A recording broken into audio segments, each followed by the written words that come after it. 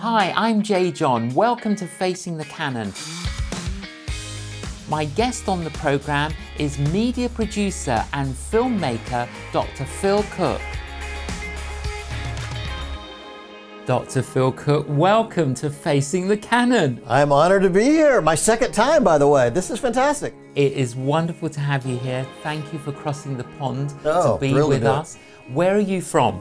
Well, I'm based in Los Angeles, as you know, and we've been in Malta filming a documentary on the island of Malta in the Mediterranean. We've been there for a week, and we were on the way home. And I thought, hey, if I have to change planes in London, I'm going to get off and call you first. Well, and so I did, and you said, we're taping, come on over, and here we are. Absolutely. Worked out great. Now, you are a man of adventure. Yes. You've fallen out of a helicopter. Yeah, I You've have. been shot at. Mm-hmm. When did you fall out of a helicopter? Well, we were filming a big evangelistic event in Jamaica. This is 25 or more years ago. This is quite a long time. And it was an outdoor stadium event, which you've done many times. And I thought, as it was filling up, I thought if I could shoot this from the air, it would be amazing. But at the time, there was no company that did aerial photography. There was no drones.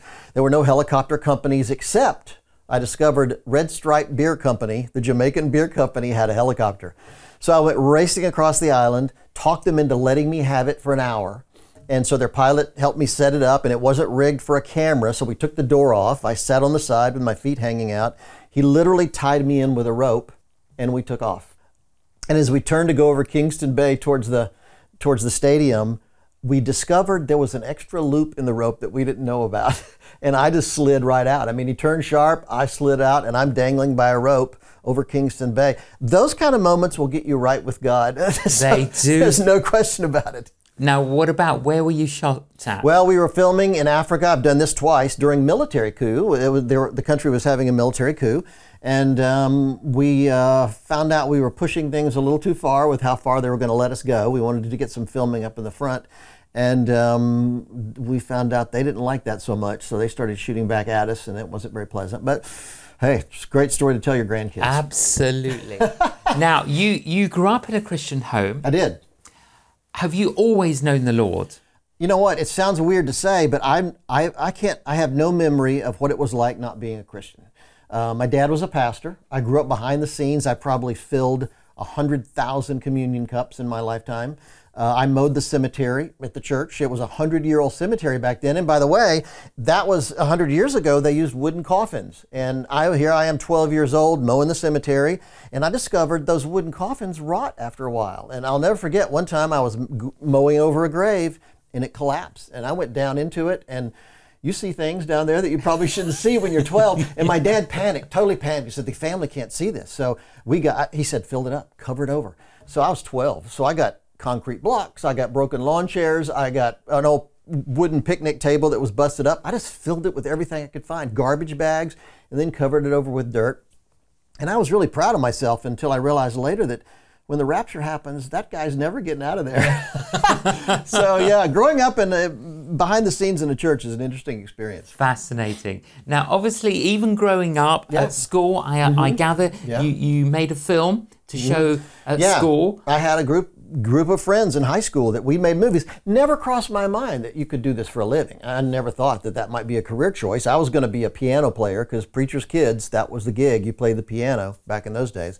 And but we made little movies. And when I went to college, I took a few of them with me. I thought maybe I'll find some buddies in college that want to do this. And literally the first day I was unpacking, a couple of my films fell out of my suitcase. A guy across the hall said, hey, I'm taking a film class. I can show you how to edit those. I didn't know that you could even cut film back in those days.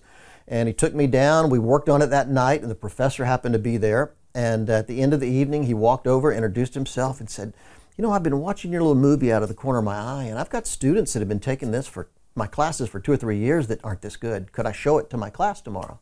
So I said, sure, if you let me sit on the back row. And so I did the next day, and he showed my class. And believe me, it was not a great film. I can tell you that. However, when it was over, they talked about it. They discussed it. And this revelation hit me. I don't think I've had such a crystal clear moment before or since, that if I can do something with a camera that makes people talk, this is what I'm supposed to do with my life. And I literally changed my major that day, and I've never looked back. You did a doctorate on a very interesting subject, What subject did you choose? Well, I got a doctorate and I got my PhD in theology because the focus of our Cooke Media Group is our team in Los Angeles, and we work with churches, ministry organizations, a lot of nonprofits, and I wanted to speak the language of our clients, the people we work with, and so I've always been fascinated with theology, and so I decided to get a PhD in theology, and I wrote my dissertation on the movie The Shawshank Redemption, which kind of freaked out my professors, but I got an A, so there you go. There you go. Now, later on in life, you're working in various places, then you got, one of your jobs got terminated. Oh yes, 36 years old, I got fired. And, at the time, I was devastated, I was shocked, but I went home, told my wife, Kathleen, we had 2 little girls at the time. We sat on the edge of the bed. We cried a little bit. But after a few years, we realized I didn't get fired. God fired me. I knew God had called me to Hollywood. And yet I can rationalize anything. I can make up excuses. We had a good church. Our kids were in good schools. My friends were there. We were all in the Midwest. We loved it. But, and I kept telling God, I know I'm supposed to come to Los Angeles, but maybe I could commute. Maybe I could fly back and forth. And I think he got fed up with me and just fired me. And when we moved out there, I realized ultimately it was the best thing that could have ever happened. Because that closed one door, but opened up another. I tell people all the time, closing doors can be the very best thing that could possibly happen to you. That certainly was true for me, and it completely opened up a whole new world. We launched our company, Cooke Media Group, and we've never looked back. It's been amazing. Well, you and your wife Kathleen, incredibly creative people. Well, thank you. You are, and we've been beneficiaries of your wisdom and advice. What is it that you basically do now? Well, we work with churches, ministry organizations, and nonprofits, helping them use the media more effectively. Here's the thing, as you know very well, we live in a media-driven culture. And I think one of the reasons that Christianity is disappearing from our culture, we're being marginalized, is we don't speak that language. There's a lot of groups out there today that are not godly groups, but they speak the culture, they speak the language of the culture, which is media. And as a result, they're getting heard out there.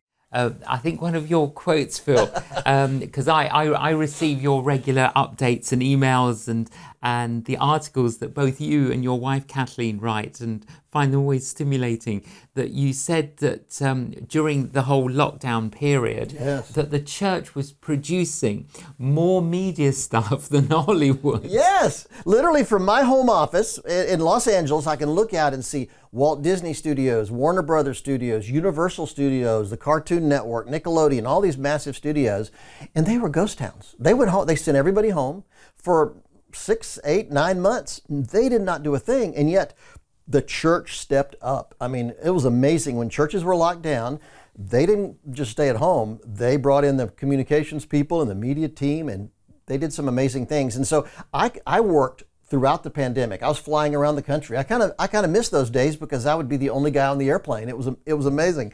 But we were working with churches all over the country. I got to see how pastors and leaders responded to the pandemic, and it was really quite remarkable. I mean, there's some great things happened during that time. And one of the, I think I've read almost, I don't want to say I've read every book of yours, I think I have actually, but I tell you, I became a Dr. Phil Cooke fan years ago. But during lockdown, you came up with this book, Maximize Your Influence. Yes. Okay, what prompted you to write this? Well, I knew a lot of pastors are struggling. When the churches were locked down, certainly in the U.S. and here in the U.K. and in much of Europe, pastors were really caught. Many of them were shocked and surprised. Now, I've been teaching, preaching the gospel of live streaming and online ministry for a long, long time.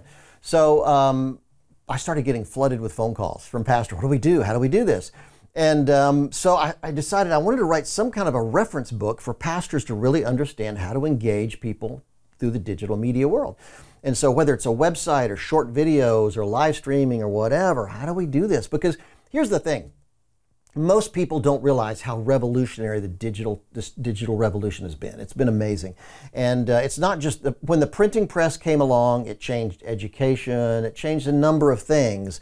But I'll tell you, the digital revolution has changed medicine, it's changed business, it's changed the way we do everything. And so as ministry leaders, we need to understand how that works. And so I wanted to create a book that could be a reference book on every pastor's desk in the world to sit there, so when he has a question about a website or video or something else, he could refer to it and get answers to it. It's so important. The strap line that's on the book, how to make digital media work for your church, your ministry, and you. Just give us a couple of tips. Oh, great. Okay, good example. One thing pastors do not realize is that, most pastors build their church website for their church members. Church members never look at their website. Church members never go to a church website. They know where the church is. They know who the pastor is. They know when the services start. They have no reason to ever go to the church website. But I can guarantee you that virtually 100% of new visitors these days will check you out online before they ever come to visit. So one thing pastors need to understand is stop thinking about your website in terms of your congregation and start thinking about your website as a tool to engage people to come and visit the church. How do I create such a compelling website that people think, I have to go to that place, I have to visit that place? Totally. What a little things like that can make such a big difference. Absolutely. Full of, goodness, wonderful ideas, tips, and very refreshing. Very but I want to move on to your new book, Phil, and it's called Ideas on a Deadline. Yeah. Interesting. When I first heard about this, it kind of like, ideas on a deadline, and but actually, yes, I have read this in manuscript form. Wow. Normally, in manuscript form, when I read them, I'm kind of scanning. But I have to say, I couldn't scan because I really did need to read a lot of it. Okay, what prompted you to write this? Well, it's interesting that, first of all, whenever I talk on creativity, I do a lot of speaking and on creativity and leading creative people. Churches don't do a very good job, by the way, of leading creative people, designers, writers, video people, those kind of guys. We could do better. But whenever I do talk about it, I always get people that come up to me and say, well, Phil, I'm not a creative person. I've never been very creative. Well, let me tell you something.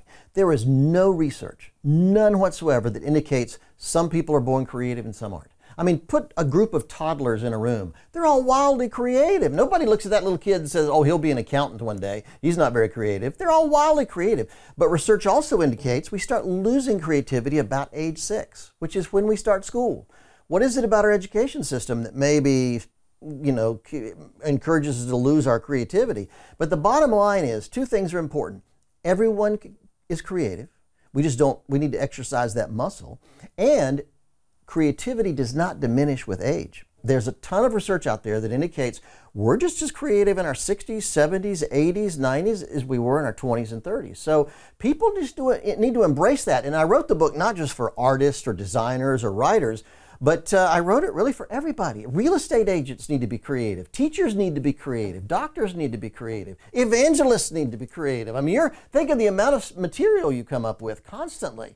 So I wanted to really inspire people to understand that the ideas on a deadline is the idea that, I've spent my whole career working against the clock. I'm producing television programs. I produced a couple Super Bowl commercials in America, and they're not going to change the date of the Super Bowl because I can't come up with a good idea. It's going to happen no matter what. So I've learned a certain amount of discipline about how to make ideas happen when you need them the most. And there's some interesting research out there about it. So I put all those things into a big bucket, and I wrote the book around that because I think we need to understand how to have breakthrough ideas. If we're going to engage the culture well today, we need to understand how to have the ideas we need when we need them. Okay, so how do we discover those ideas? Well, you have to buy the book. I'm teasing. Well, there's a lot of ways, and it's interesting. I have a number of chapters on different techniques people use. For me, for instance, one of the things I've discovered is banging my head against my desk is not going to work. Sometimes we sit at our desk and we think, oh, I've got to come up with this idea. And we sit there and nothing happens. First of all, get out of there. Get out of your office. Go take a walk. Go take a hike. There's a ton of research. Soren Kierkegaard, the theologian, loved walking. He was addicted to walking. So many people, in fact, Beethoven took musical sheets with him wherever he went, and he would go on long walks. In fact, Charles Dickens wrote a book called Night Walks, a little book I picked up the last time I was here in London. He went through about a year of insomnia, terrible insomnia, and would go walking all night. And many people today think the amazing characters Charles Dickens came up through those night walks that he would take through downtown London. So first of all, get out of there. Another thing is go where the problem is. You know, I've very often in my career, I've discovered that sitting in a conference room, sitting at my desk, nothing's going to happen there. But if I can go where the issue is, you know, I tell leaders, if the problem is in the parking lot, take the team to the parking lot and have the meeting there. If the problem is somewhere else, go there. So just getting out, that makes a huge, huge difference. And by the way, walking is great because your subconscious takes over. Willie Nelson said he wrote his best songs driving in the car. So anything you can do where your subconscious just kind of floats. Some people are an advocate of showers. I tell you. You are. Oh my gosh. But don't you have a note? I do. Yeah, I was well, when the water hits me, I get brilliant ideas. But by the time I get out of the shower, dry off, find a pen and paper, I've forgotten them. So I was complaining about it one day in the office, and one of the girls in the office went online, found a company called Aquanotes, and they make waterproof legal pads. I'm serious. And my productivity has gone through the roof. So now I just have my waterproof legal pads in the shower, and I can write down. Yeah. Because there is something about you're in the shower, and I think we relax. Yes. And because there's that sense of relaxation, So we true. also produce a particular hormone. Yes. And creativity flows. Yeah, we don't try too hard. That's the problem. Trying too hard is a great way to shut down your ideas. I think very often you just have to let it go. And whether it's walking, whether it's driving, sometimes I'll go out and shoot baskets in the driveway. Although I start thinking about my shot, and then I can't come up with ideas. So it's better just to let your mind wander, and if you can do that. And another great way is during dreams. You know, the Bible talks about dreams throughout. And I've discovered I don't find great solutions in my dreams. What I do discover is my dreams help me make connections that I would have never made before. You know, I'll wake up in the middle of the night with a aha moment that I'd never thought of when I was concentrating on it. But I think God works in, well, obviously mysterious ways. And it's amazing how often we come up with that stuff. Now, I find, Phil, with me, I've got so many trains running in my head, not enough rail tracks. So that's my problem. The trains are all right. So how do we discern what's a good idea and what's a God idea? That's a great question. And well, first of all, I would say is we need to understand how to capture the ideas when they come. Part of our problem is when we have a lot of ideas, we always, you know, how many times have you woken up in the middle of the night with a brilliant idea and you think, oh, I'm going to remember that in the morning. And of course, you wake up in the morning and you don't remember. You've completely forgot about it. So wherever I go, I have a little pen, some notepads in my back pocket. I've got a couple apps on my iPhone. I want to be able to capture the ideas when they happen. It's so incredibly important. Ideas are the most fragile thing in the world. And if you don't capture them, you'll forget them. I met a guy years ago, and I'll be quick with this, but I met a South African businessman years ago at a Christmas party in Los Angeles. And I have the spiritual gift of asking what everybody else in the room is thinking. So I said, well, he was very wealthy. And I said, well, how did you make your money? He said, well, it's interesting you ask. He said, 7 or 8 years ago, my wife asked me to go shopping with her. And he said, I hate shopping, but I love my wife, so I went shopping with her. He said, we'd shop for about an hour, and I'd had about enough. So I sat on a bench in the mall while she went in to look at dresses. And he said, I started watching kids use their cell phones. And this is back in the days of flip phones. And he said, this idea hit me out of the blue that what if they could download their favorite songs and use those as ringtones on their phone? And he said, nobody had ever thought of that before. So he thought, this is good. And he found a brochure on the bench, got a pen, wrote it down, and put it in his pocket as his wife called him into the store to look at a dress. He said he walked in the store, completely forgot about the idea. He said 6 months went by. He went to the closet, put on that same jacket, reached in the pocket, found the note, and said, oh, this is good. I got to do something. So he bought the rights to 5 songs, got a computer server set up, and he said 2 years later, he sold that company for $70 million. And he said, I would have completely forgotten about that idea had I not written it down. And I'll tell you, that conversation completely changed my life I write it down. You never know where that $70 million And the other moral of that story is go shopping with your wife. Go shopping with your wife, because yes. you'll get some ideas. See? No. Absolutely. So as you reflect, Yeah. you're a reflector. Well, you're a bit of both. You've got hindsight. You look back and you assess. Yep. But you've got insight. Okay, as you look back and as you look forward, what advice would you give, particularly to church leaders? Well, as we come out of, we've been coming out of this whole COVID thing, and we're going to be coming out of it for a while. And I think we need to kind of rethink our priorities. I'm hearing some really interesting things out there. One of the things that was most interesting that I discovered during the pandemic and the church shutdown was pastors tried some really unique things to engage with their congregation. Some stayed in the pulpit, even when people couldn't come, they did their service from the pulpit, had their singers come up there. Others went home and did it from their living room. Some, sat at a bistro table on a stool and taught from there. Others did it in a spare room on the church campus somewhere. People tried different things. Now that we're coming out of it, I'm having a remarkable number of pastors say, Phil, we've been doing church pretty much the same way for the last 200 years. We change our music a little bit, sometimes we change the order of the service a little bit, but certainly for most of our lifetime, it's been pretty much the same. And I'm hearing pastors saying, maybe it's time we shake things up. There's nothing in the Bible about what an order of service should look like. And for instance, I found one pastor of a pretty large church in the U.S. who is going to continue live streaming 3 Sundays a month. And on the 4th, they're going to do a big worship concert on Friday night. They're taking their entire congregation to the street on Saturday. Then they have a heart for the homeless and addicted, people with addiction issues. And then they're going to have a huge service on Sunday. But they'll only do it once a month. But they're going to own that whole weekend for the church. Others are following a Catholic, kind of a daily mass example, where I've got one pastor in Florida that has 300 or 400 people every morning in a Facebook group where he does teaching for about 40 minutes at 7 a.m., does it Monday through Friday, and then about 3,000 or 4,000 people watch it played back during the rest of the day. And I've got another guy I met recently who's done communion online for 654 days in a row. And so whether you like those ideas or not, it's interesting to me that pastors are mixing it up. What could we do to more effectively reach people today? That's very exciting. It is very exciting. So are you quite... I know you are. You're not a glass half empty kind of guy. You're not even a glass half full kind of guy. You're an overflowing kind of a guy. But as you look forward, we're up against a lot. We are. Of other struggles as well. Yeah. And what do you discern? This may be off topic, but one of my greatest concerns is, and this is why you're so good. You probably are better than anyone I know at just sharing the gospel with people. You and I have been together for years and years, and I've seen you just start up a conversation with a waitress at a restaurant, with somebody standing in line at the market. It's so natural for you. And yet statistically, the vast, vast majority of Christians in the Western world will live their whole life and never once share the gospel with a single person.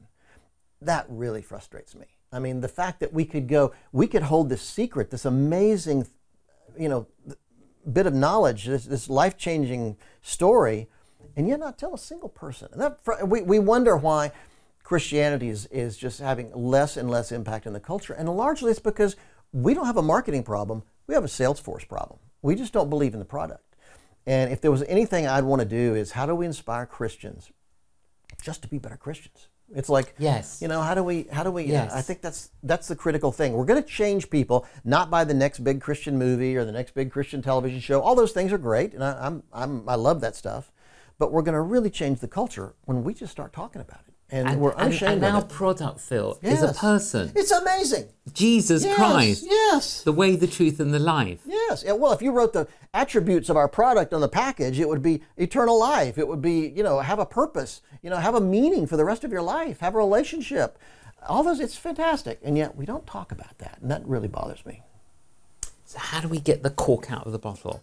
It's a great question. I wrote a book a few years ago called The Way Back, How Christians Blew Our Credibility and How We Get It Back. And Jonathan Bach and I wrote it together. And one of the statistics, we're both marketing and media guys. And we thought, Christianity is losing its impact because we're not telling the story well. And that's a part of it. But once we got into it and started really studying it, we realized we're just not very good Christians. It's like going to the headquarters of Coca-Cola and find out everybody there is drinking Pepsi. We're not living the life God's called us to live. So I just think in everything that we do, I would just encourage people, start with your neighbor. I know in the U.S., something like 78% of Americans don't know their neighbor's name.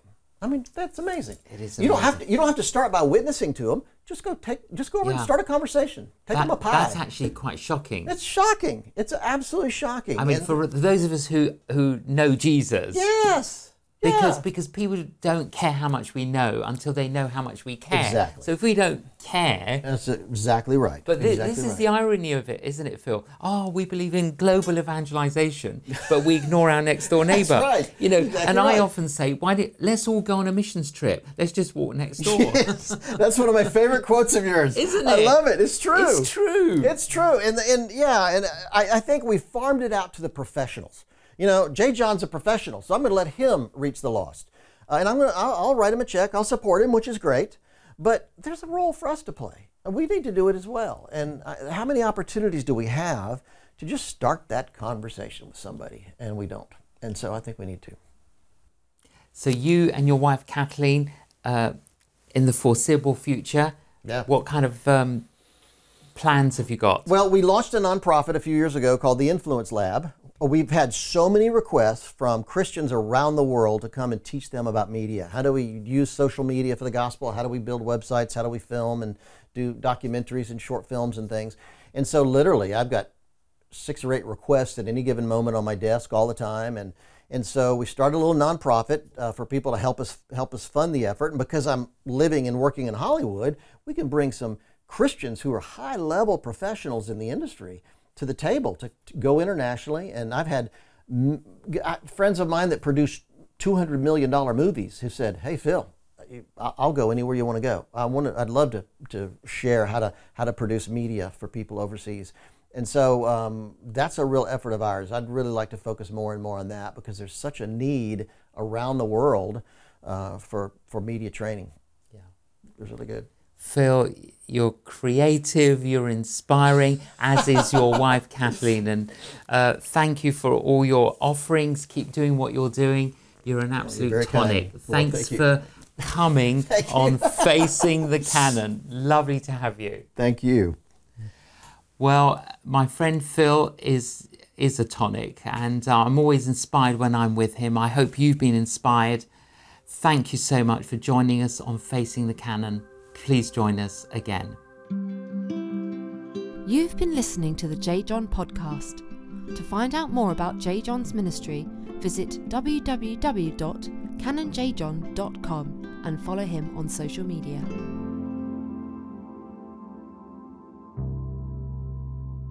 J.John and Chris Walley's much-loved book, Jesus Christ the Truth, is now available in paperback edition.